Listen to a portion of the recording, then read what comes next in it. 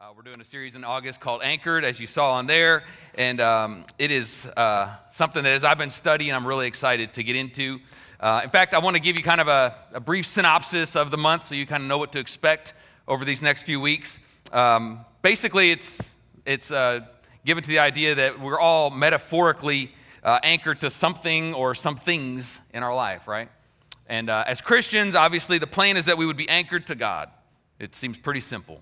But you guys are smart enough to know that just because you're a Christian doesn't mean that God is your anchor. It doesn't mean that He's the one that you're putting your trust in. And we know enough to know that there are a lot of things in this world that would vie to be those anchors for us, that would cause us to put our trust in those things other than in Jesus. And we know Jesus is the only true anchor that can really sustain and stabilize our lives. And we're going to be talking about that over this month. Also, some of the counterfeit anchors that would want to have influence in our life as well. I think it's going to be really great. My prayer is that you guys will be challenged and encouraged, and that the Word will transform us as it is designed to do. So with that being said, I want to jump right into the Word because it is the Word that transforms. And I'm going to read you my text verse today out of Hebrews 6. I'm going to ask you to stand with me if you would, please. We just like to stand here in honor of reading God's Word together. We feel like it is worthy of it. It's not a religious practice. It's just something that we like to give honor to the Word, and it helps us to focus in on it too. So if you will look at the screen or look at your Bibles and read with me in Hebrews 6, verses 16 to 19. It says, "Now when people take an oath, they call on someone greater than themselves to hold them to it. And without any question, that oath is binding. God also bound himself with an oath so that those who receive the promise could be perfectly sure that he would never change his mind." Can you say praise God for that?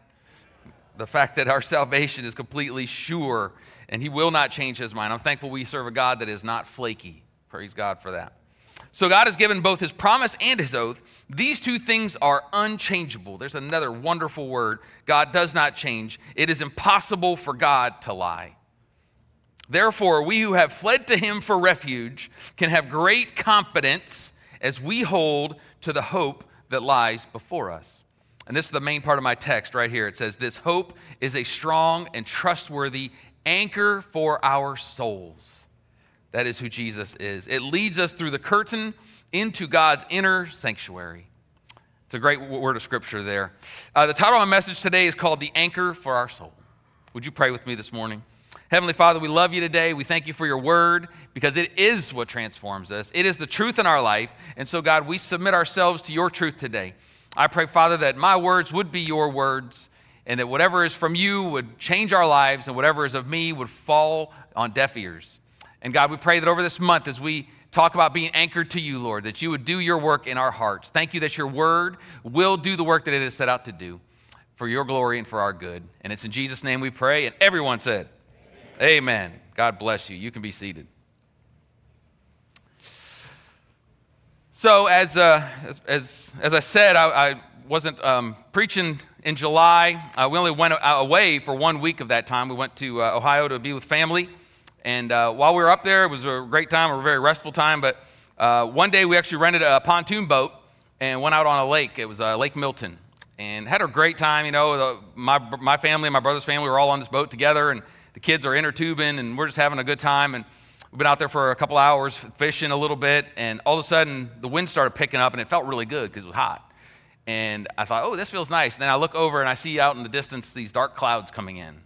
And I grabbed my phone real quick, and I looked, and I see those red things on the radar that are not good if you're outside. And so we knew we had to get out of there. So we started hightailing it back. We're going to dock this boat and go get in our car and get out of there. And we were about a quarter to 3/8 of a mile away from the shore, and the boat dies. Completely dead. It was full throttle, all of a sudden, boom, nothing. And, so I jump up right away, and I look at the gas tank, and it's got fuel, and I start messing with stuff. I have no idea what I'm looking at, but it's not about what you know, it's about how you look. And Joy was like, oh, Reagan really knows boats. And I'm just jiggling cables and hoses, and I'm really just back there praying. And we messed around a little bit, and believe it or not, the boat started up and worked just fine and dandy. We were dead in the water there for about, 7-8 minutes. And it started up, took off, got to shore, got out of there, got in our vehicles right before the rain started. So God was obviously with us. And we were thankful for that. But I couldn't help but remember, I remembered that I couldn't help but thinking while we were sitting there with no power, no nothing, and the wind is blowing, so the waves, the lakes can get pretty rough if the wind's blowing. And we were moving a good bit, and we were completely at the mercy of the elements. We had nothing to stop whatever was going to come our way to keep it from affecting us or having a big impact in our lives. And I'm sure you can see where I'm going here, but it's the same thing in our life, right? We didn't have an anchor on this boat, so we were going to go wherever the waves took us because we didn't have an anchor. And we also need an anchor in our life. In fact, without a good anchor, we're at the mercy of the elements in our life. And I want to kind of paint a picture of an anchor and how it functions, because we're going to be using this month, and just want to take a minute here at the front end and just kind of paint this picture so you can see what we're talking about, where we're going with this. But, for an anchor to be effective, there has to be at least 3 other elements besides the anchor. Okay, we're going to have a little diagram that shows us too. First of all, you're going to need a vessel. That's something that the anchor is holding, and that in most situations would be a boat, obviously. You also need an unstable force. So you don't need an anchor if everything is stable. If you're on dry ground, you don't need an anchor.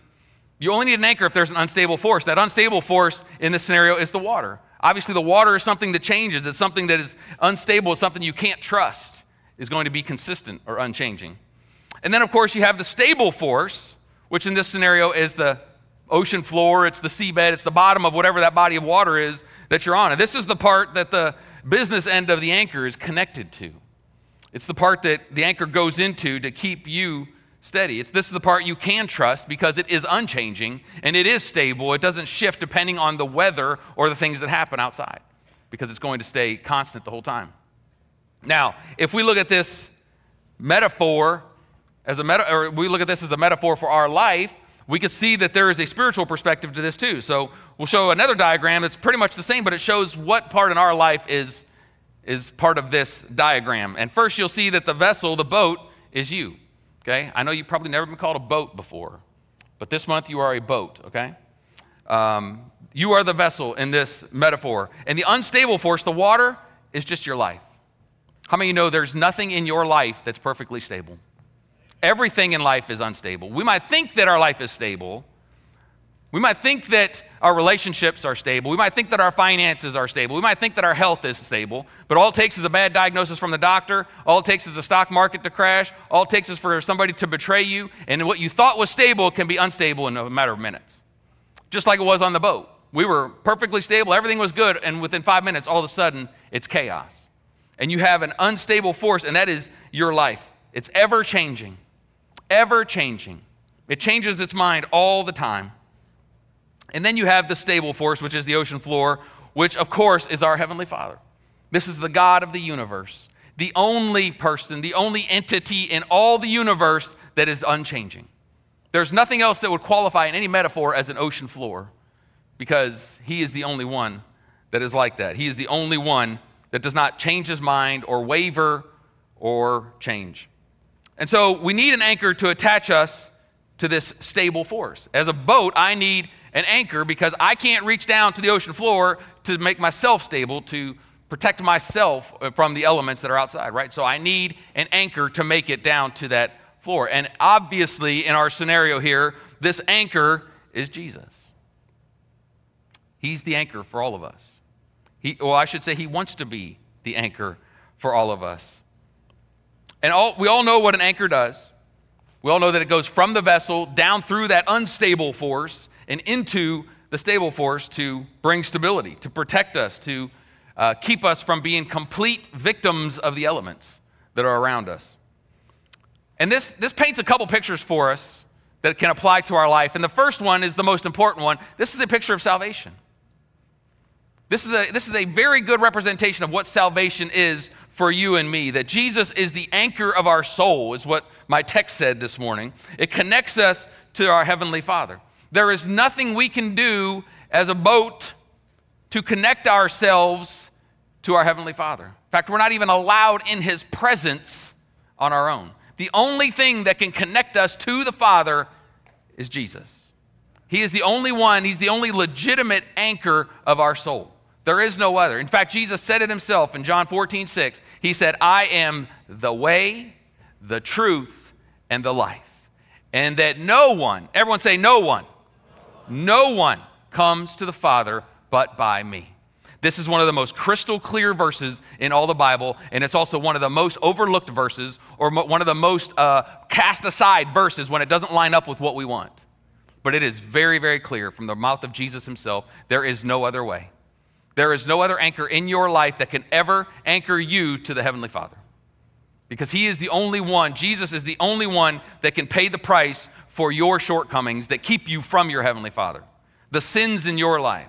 This picture of salvation is beautiful, that we were not enough, that we were floating along on this water aimlessly, complete victims of the elements, and here comes this anchor of our soul that attaches himself to us and attaches himself to the Father, bringing us that salvation that we so desperately needed. He is the beginning and the end of salvation. He is the first and the last of salvation. Everything that deals with salvation is between him. That's it. Everything outside of him, there is no salvation. There is no anchor for our soul. And we praise God that he is the one that brings salvation, and it is free for all who would come to him and receive him as their Lord and Savior. Can you praise God for that this morning?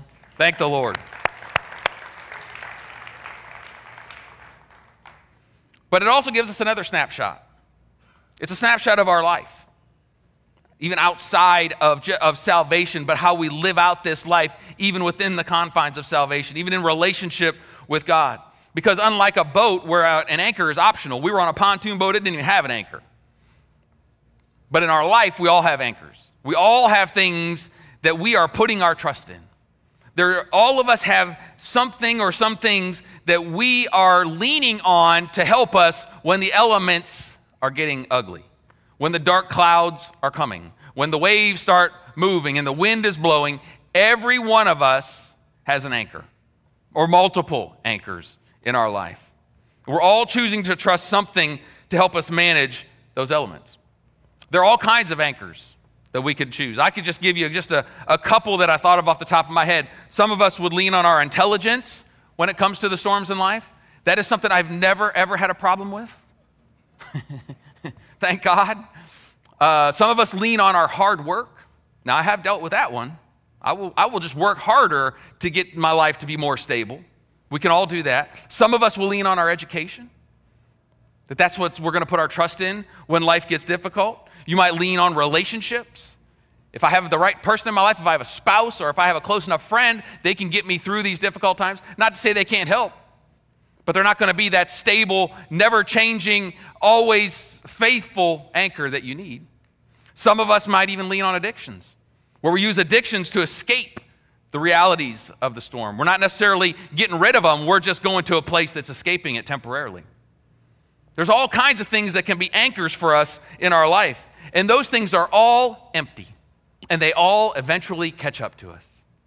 Man, I'm so thankful for these young people, for Jamil and JB and Ariana, who shared how they got to that place in their life in an early time in their life as teenagers, where they saw that these other anchors aren't doing it. They're not cutting it. These other anchors don't love me like God loves me. They can't bring stability in my life like God can. As JB shared, that God works for the good for all of those who love him. That's the only place that we can get stability, is when we love God and he works good in our life. It's so important that we understand that he is the only one that can actually bring us purpose.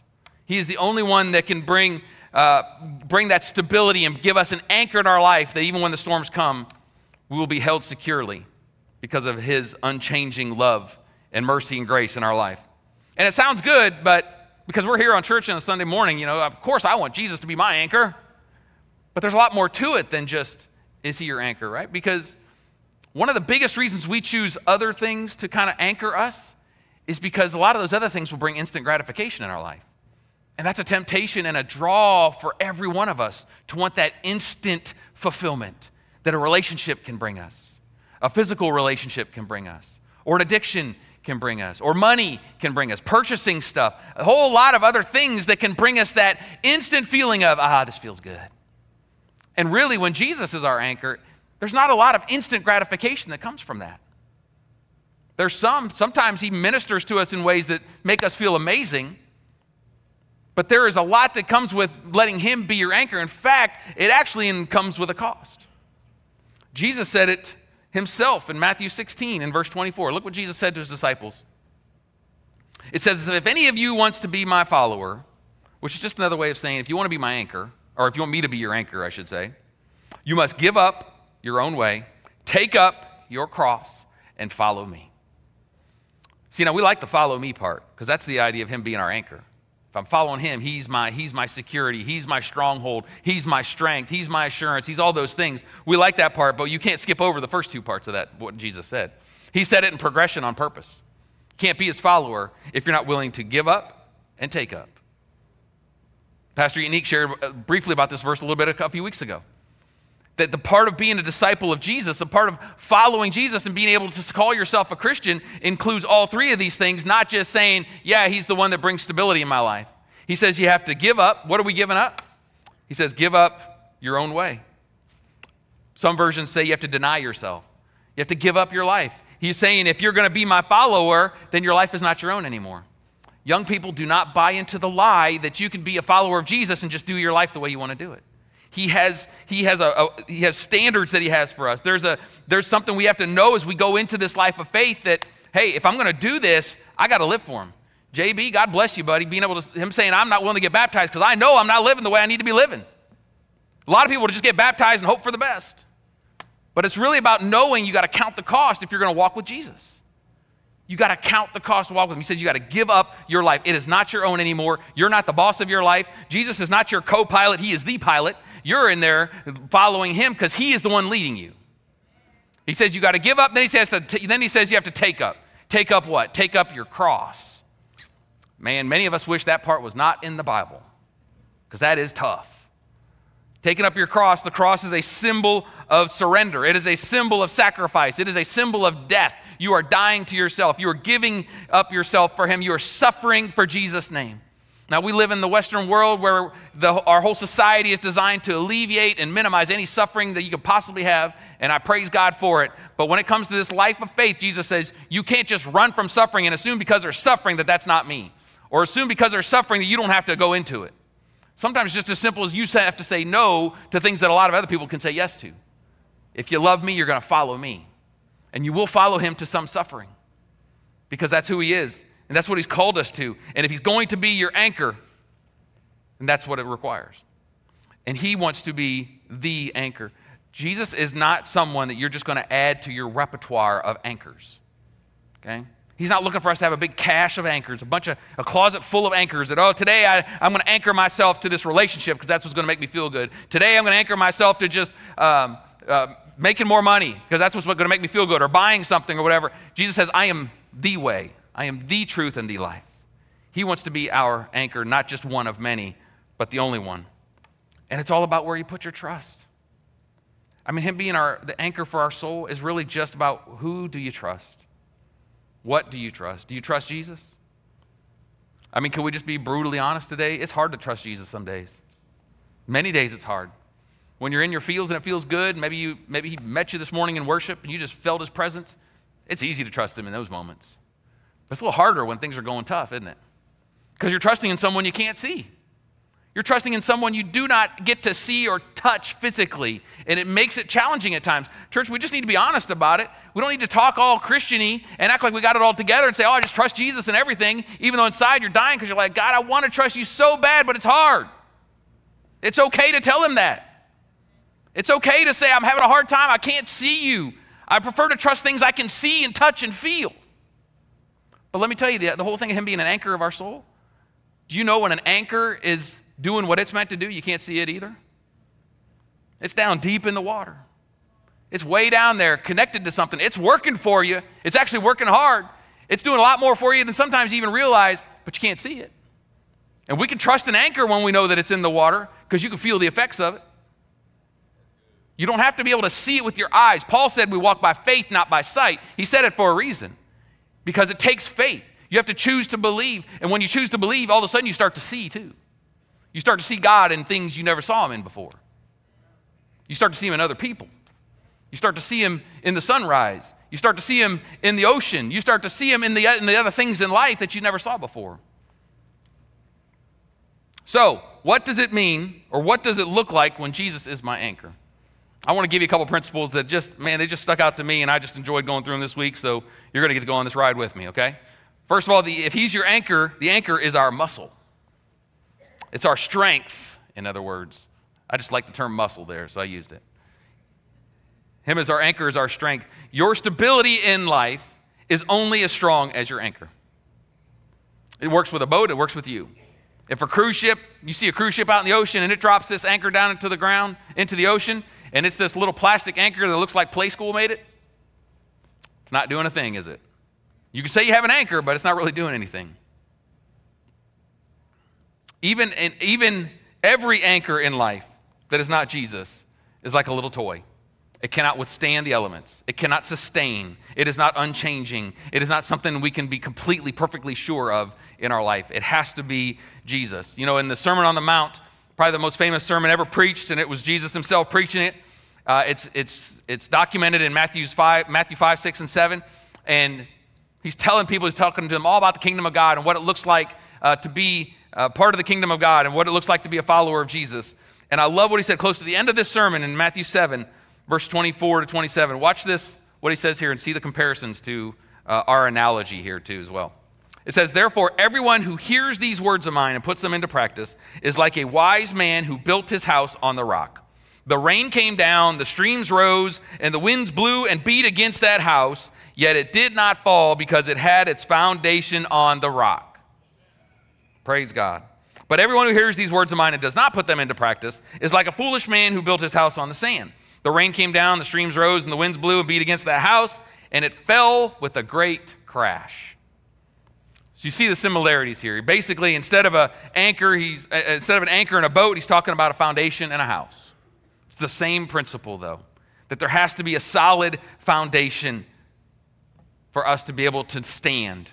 Now, you notice the only difference between these two men, one of their houses fell and one withstood. The only difference is the foundation, or the anchor, in other words. That's the only difference. And it's so important that we see this, church. What will determine whether or not you will fall and be destroyed and crumble when the storms of life come and stand and withstand those storms is based on your foundation, nothing else. Notice Jesus didn't talk about the house. He didn't talk about how well the house was built, how it was built to code, and they put in all kinds of stuff to make sure it could survive hurricanes and floods and storms. He said nothing about the house. It was all about the foundation. The foundation is everything. The anchor is everything. Everything that matters in life is hinging on whether or not you have Jesus as your anchor. He is the one that will sustain you in those storms. And notice he says there, but anyone who hears these words and puts them into practice. It's not just saying, oh, Jesus is my anchor. Oh, I love Jesus. I go to church. It's about living out the principles that Jesus has set before us to give up, to take up, and to follow him. If you put his words into practice, then you can be the person that built their house on the rock.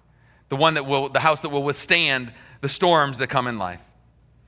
And it says that the house did not fall. The only reason it did not fall was because of the foundation that it had. Now there's another little nugget of truth in here that is so good and it's so easy to miss, which is why it is so important that we stay in the Word and we keep reading our Bibles and we keep asking the Lord to speak to us through his Word, because you can read the same book of the Bible 40 times, and then on the 41st time, all of a sudden you see something you never saw before. That's just how it works. I don't know why it works that way, but that's just how it works. Sometimes it's because our heart's not at a place we can receive it, but we need to stay in it and see the messages that God wants to give us in the Word, because this was something that jumped out to me a number of years back, but I had read this verse many, many times in my life. But if you notice, the difference was in the foundations. You had the one on the rock and the one on the sand.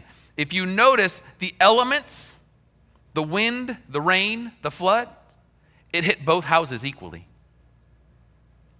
Now that goes against a lot of doctrine that you're going to hear. That, if you just come to Jesus, he's going to make sure that, the wind and the rain and the floods are gone. He's going to make sure you're blessed. You're going to have more money than you know what to do with. You're never going to get sick. And if you do get sick, you just need to pray it out and it has to go. And no one that loves Jesus and is living by him can ever really fall into some of these things that we would call wind and rain and floods. And it's just not true. Jesus said, he very clearly says, the house built on the rock, the rain came, the wind came, the floods came. The difference, the only difference, was that when Jesus is your anchor, when he's your foundation, the promise is not that the elements won't hit you. The promise is that they won't destroy you. That's the beauty of God. That's the power of God in our life. It's not like he takes away everything. Jesus, the Bible says, Psalm 23, it says, even though I walk through the valley of the shadow of death, I don't have to fear because you're with me. It doesn't say, well, if you're with me, I'm not even going to have to walk through it. I'm just going to hover over it. You're still going to go through it. Psalm 27:1, it was a beautiful passage. It says, the Lord is my light and my salvation. Whom shall I fear? The Lord is the stronghold. He is the strength. He is the anchor and the foundation of my life. Of whom shall I be afraid? It doesn't say the people that you should be afraid of won't be there. You just don't have to fear him because he's with you. The stuff's still going to be there. The stuff is still going to come. And when we try to believe this thing that if I just follow Jesus, he's going to put me in this little Holy Spirit bubble, then when bad things happen, our faith crumbles. And we start saying, why, God? What am I doing wrong? I love you. I've been serving you. I've been tithing. I've been nice to my brother. That should be enough right there. And your faith starts to crumble because it's built on sand. It's not built on the rock. Your anchor is comfort instead of Jesus. And so when that stuff goes away, there goes your faith too. You see it every day. Every single day. Believe the word of God, believe the words of Jesus, that those things are still going to come, but they're not going to destroy you. The waves still come, but that anchor is going to hold, church. It's going to hold you. It's going to hold you during all those difficult times in life. Okay, secondly, when he is our anchor, he is our confidence. He's our assurance. I love it that my confidence is not in my ability. Man, it has never been more true than being the pastor of a church for me to have to lean on my confidence being in him and not in myself. I feel completely inept more often than I'd ever care to admit. And my confidence is in him. And I'm so thankful for that because when we put our confidence in him, his strength is made perfect in our weakness. When we say, you know what, God, I'm not gonna do this on my own knowledge. I'm not gonna do this based on my own skill or on my own gifting. I'm gonna do it because I'm trusting you. And it's amazing how he works in our life. I want to go back to two of the verses out of my text verse in Hebrews 6, verses 17 and 18. Look at this powerful language he uses here. It says, God bound himself with an oath so that those who received the promise could be perfectly sure that he would never change his mind. God is the only one that can speak with that kind of assurance. So God has given both his promise and his oath. These two things are unchangeable because it is impossible for God to lie. No one else in the universe, therefore we who have fled to him for refuge can have great confidence as we hold to the hope, which is the anchor. That's our part, that we hold to this anchor that lies before us. Our confidence in him comes in him when we stand on his word, not on how we feel. It's all about standing on his word. And this is the most basic principle in the Christian faith, but it is something we need to be reminded of every day. Every day, that it is not about how I feel. When we choose to honor and believe his word, it's an amazing thing happens. He starts to reveal more and more of it to you. If you want to read the Bible and try to pick it apart, you'll be able to do it all day long. There are people that have read the Bible cover to cover just to try to tear it apart. And you know what they got from it? Nothing. But when you read it, choosing to believe what you read, and not having to have every little fact laid out for you perfectly, but choosing to believe that this is the inerrant, infallible word of God, it starts to illuminate in your mind and in your heart. God starts to reveal more and more to you. And even though you may consider yourself an intellectual person, you start to believe things that can't necessarily be proved intellectually because God's revealing it to you. And when God reveals it to you, there's nobody in the world that can talk you out of it. No atheist in the world could ever talk me out of my faith. I don't care what they said. Because I know what God has shown me. I know what he has revealed to me and confirmed to me in my heart and in my life. Praise God. But if we don't, guess what's going to be our anchor? If we don't choose to stand on and believe the word of God, doubt is going to be your anchor. And when doubt is your anchor, that is a scary place to be. Because you talk about something that's that's changeable and that wavers and shifts all the time. That's exactly what doubt does. In fact, I love what James says about doubt. In chapter 1, I want to read it, verses 5 to 8. It says, if any of you lacks wisdom, you should ask God, who gives generously to all without finding fault, and it will be given to you. But when you ask, you must believe and not doubt, because the one who doubts is like a wave of the sea, blown and tossed by the wind. In other words, somebody without an anchor. And that person should not expect to receive anything from the Lord. He is double-minded man, unstable in all he does. So we want stability that comes from Jesus being our anchor. But if we allow doubt to be our anchor, if we allow that to reside in us, then we become unstable in all we do. And not only that, James is using about as harsh of language as you could possibly use. He says, you will not receive anything from God. So don't even come and ask him. James would have been a tough guy to be around if you were having an emotional day. But he's speaking the truth, that we can't expect to have things from God if we allow doubt to just reside. Listen, doubt's going to come at all of us in our life because of the fact that we're human beings, but we don't have to let it set up camp in our mind and in our heart for the rest of our life. When it comes, we can recognize it and kick it out. Let me just be very honest with all of you, and let's just be honest with ourselves today, okay? Every one of us has reason to doubt in our faith. Every one of us. I have plenty of reason to doubt. You have plenty of reason to doubt. We all have plenty of reason to doubt, and you don't have to have lived 50, 60, 70 years to be able to acquire that doubt. It starts coming in at a very, very young age. I have plenty of reason to doubt in my faith. My mom died prematurely. I could doubt that God's a healer. I've been betrayed in relationships. I've been betrayed in business. I've been betrayed in ministry. I could doubt God all day long. God, I've given so much for you. Why haven't you done this? Every one of us can doubt God if we choose to do that. If you want reason to doubt, you can figure it out in about 30 seconds. You could probably come up with a list of 30 things of why you should doubt God. And if you do, you're falling right into the trap that the enemy has for you.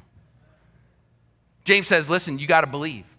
You got to believe that he's going to do the things he says he's going to do for you. If when doubt comes, you don't let it stick around. Because if you do, you become a double-minded person where one minute you're having faith, the next minute you're in doubt.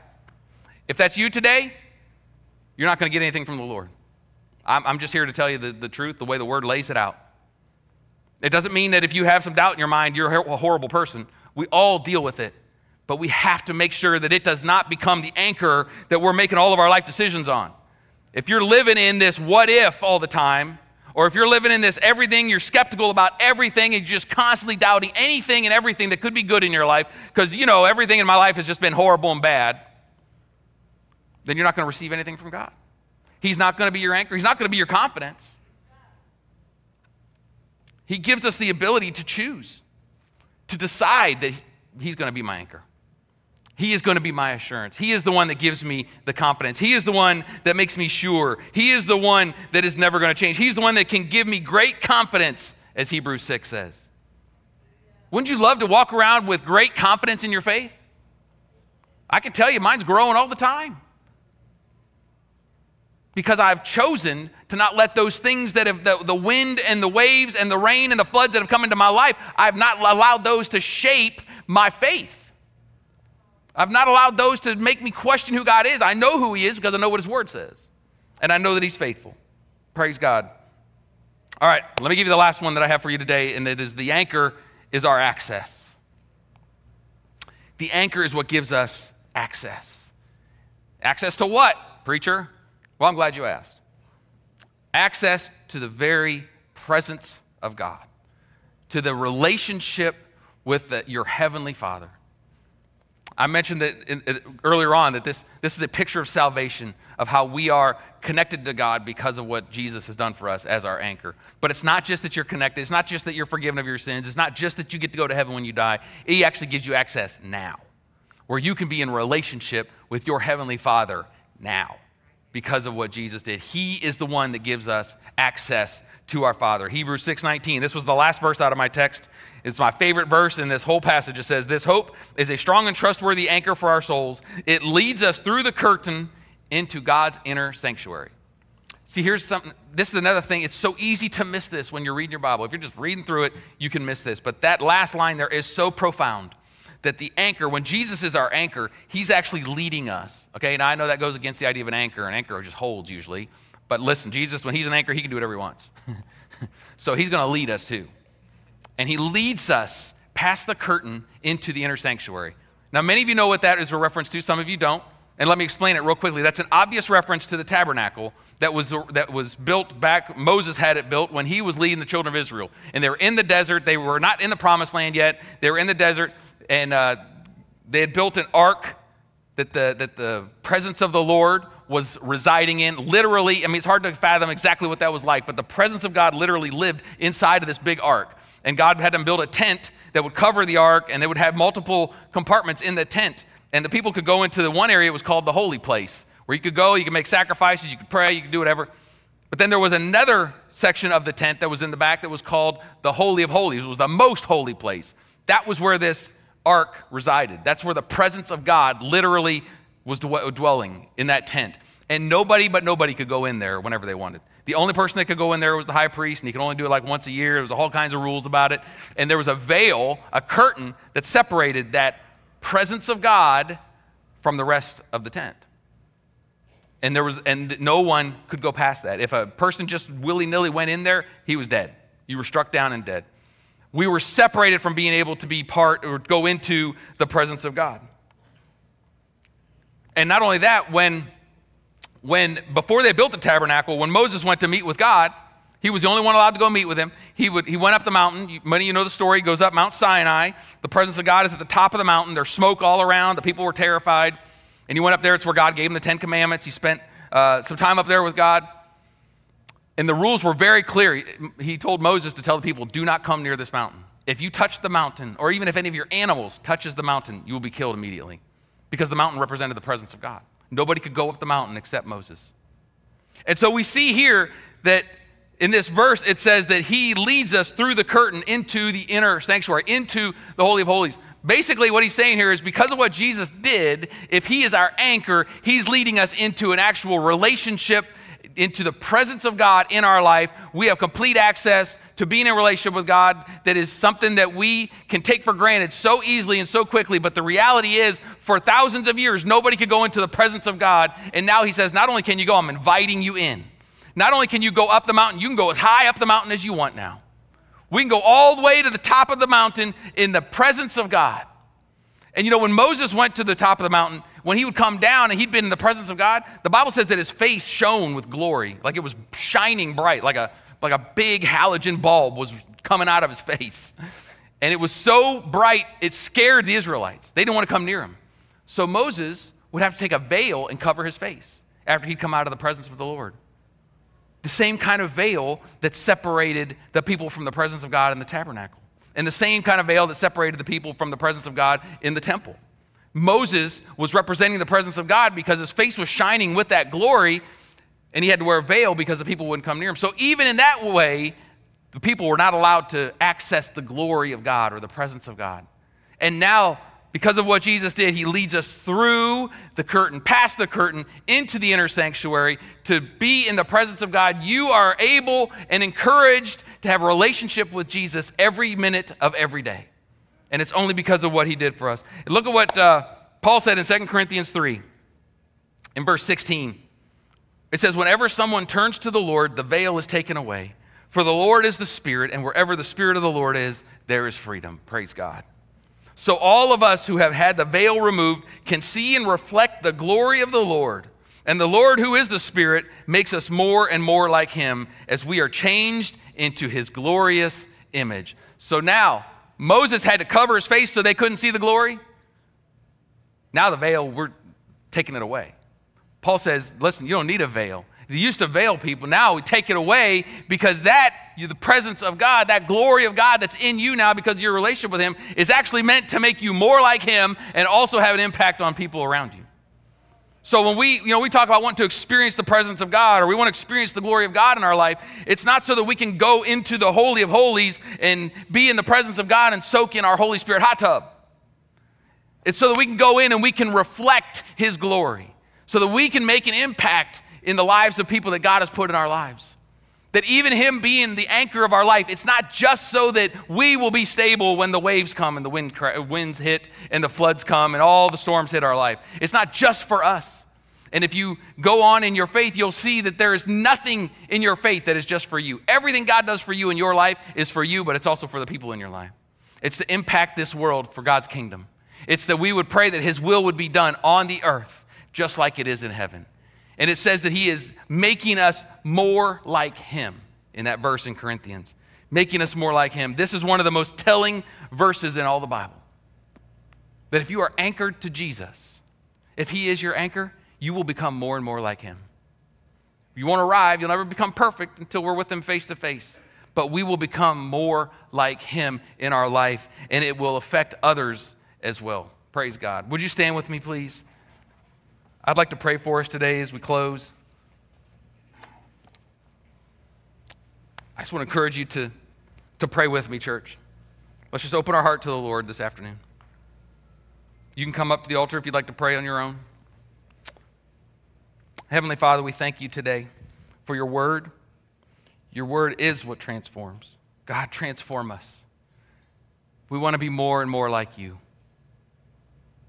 Thank you that we can come into your presence, that we don't have to be afraid. In fact, your word tells us we can come boldly to the throne of grace. Not because we're good enough, not because we've figured it all out, but because of what you've done for us. And Lord, we have all invited other anchors into our life besides you. And I'm thankful today, Lord, that you do not condemn us. You've given us mercy and grace far beyond what we deserve. But Lord, we do want to recognize those anchors that we put in our life. And Lord, we repent of that today. We open our heart, Lord, and we confess that we have brought in other things to put our trust in. We've counted on other things in our life to bring stability. And even though some of those things aren't even bad, Lord, we don't want to put our trust in those things. We want to put our hope and our trust in you. You are the anchor of our soul. You are the only one that is unchanging. You are the only one that is perfectly secure and perfectly stable. We thank you that you are not man that you should lie, and that we can believe your words, God. So Lord, we repent. We turn from those other anchors, God. We turn from those other things that we've used to bring stability, God, and we turn to you. Jesus, just be the anchor in our life. We cast off all the other ones because they all fall short. You're the only one that gives us purpose. You're the only one that sustains us. And we thank you, God, for what you've done. Thank you, Lord, that you are our strength. Lord, help us to put your words into practice. Help us to give up, to take up, and to follow you. That your name would be exalted in our lives. Your name would be glorified. And as you would be at the front, Lord, where we have allowed doubt to settle in, where we have allowed it to take up residence, and doubt has become our anchor, Lord, we repent of that too. Lord, we thank you for your forgiveness. We thank you that when we turn to you, God, that you help us. Help us, Lord. Give us the strength. Give us the foresight. Give us the fortitude to choose you in every area of our life, Lord. Where the storms have come, we thank you, God, that you are with us, that you are the one. We love you, Lord. And it's in your name we pray, Jesus. And everyone said, amen, amen. Yes, let's praise God. Thank you, Lord. Thank the Lord. God is good. Amen.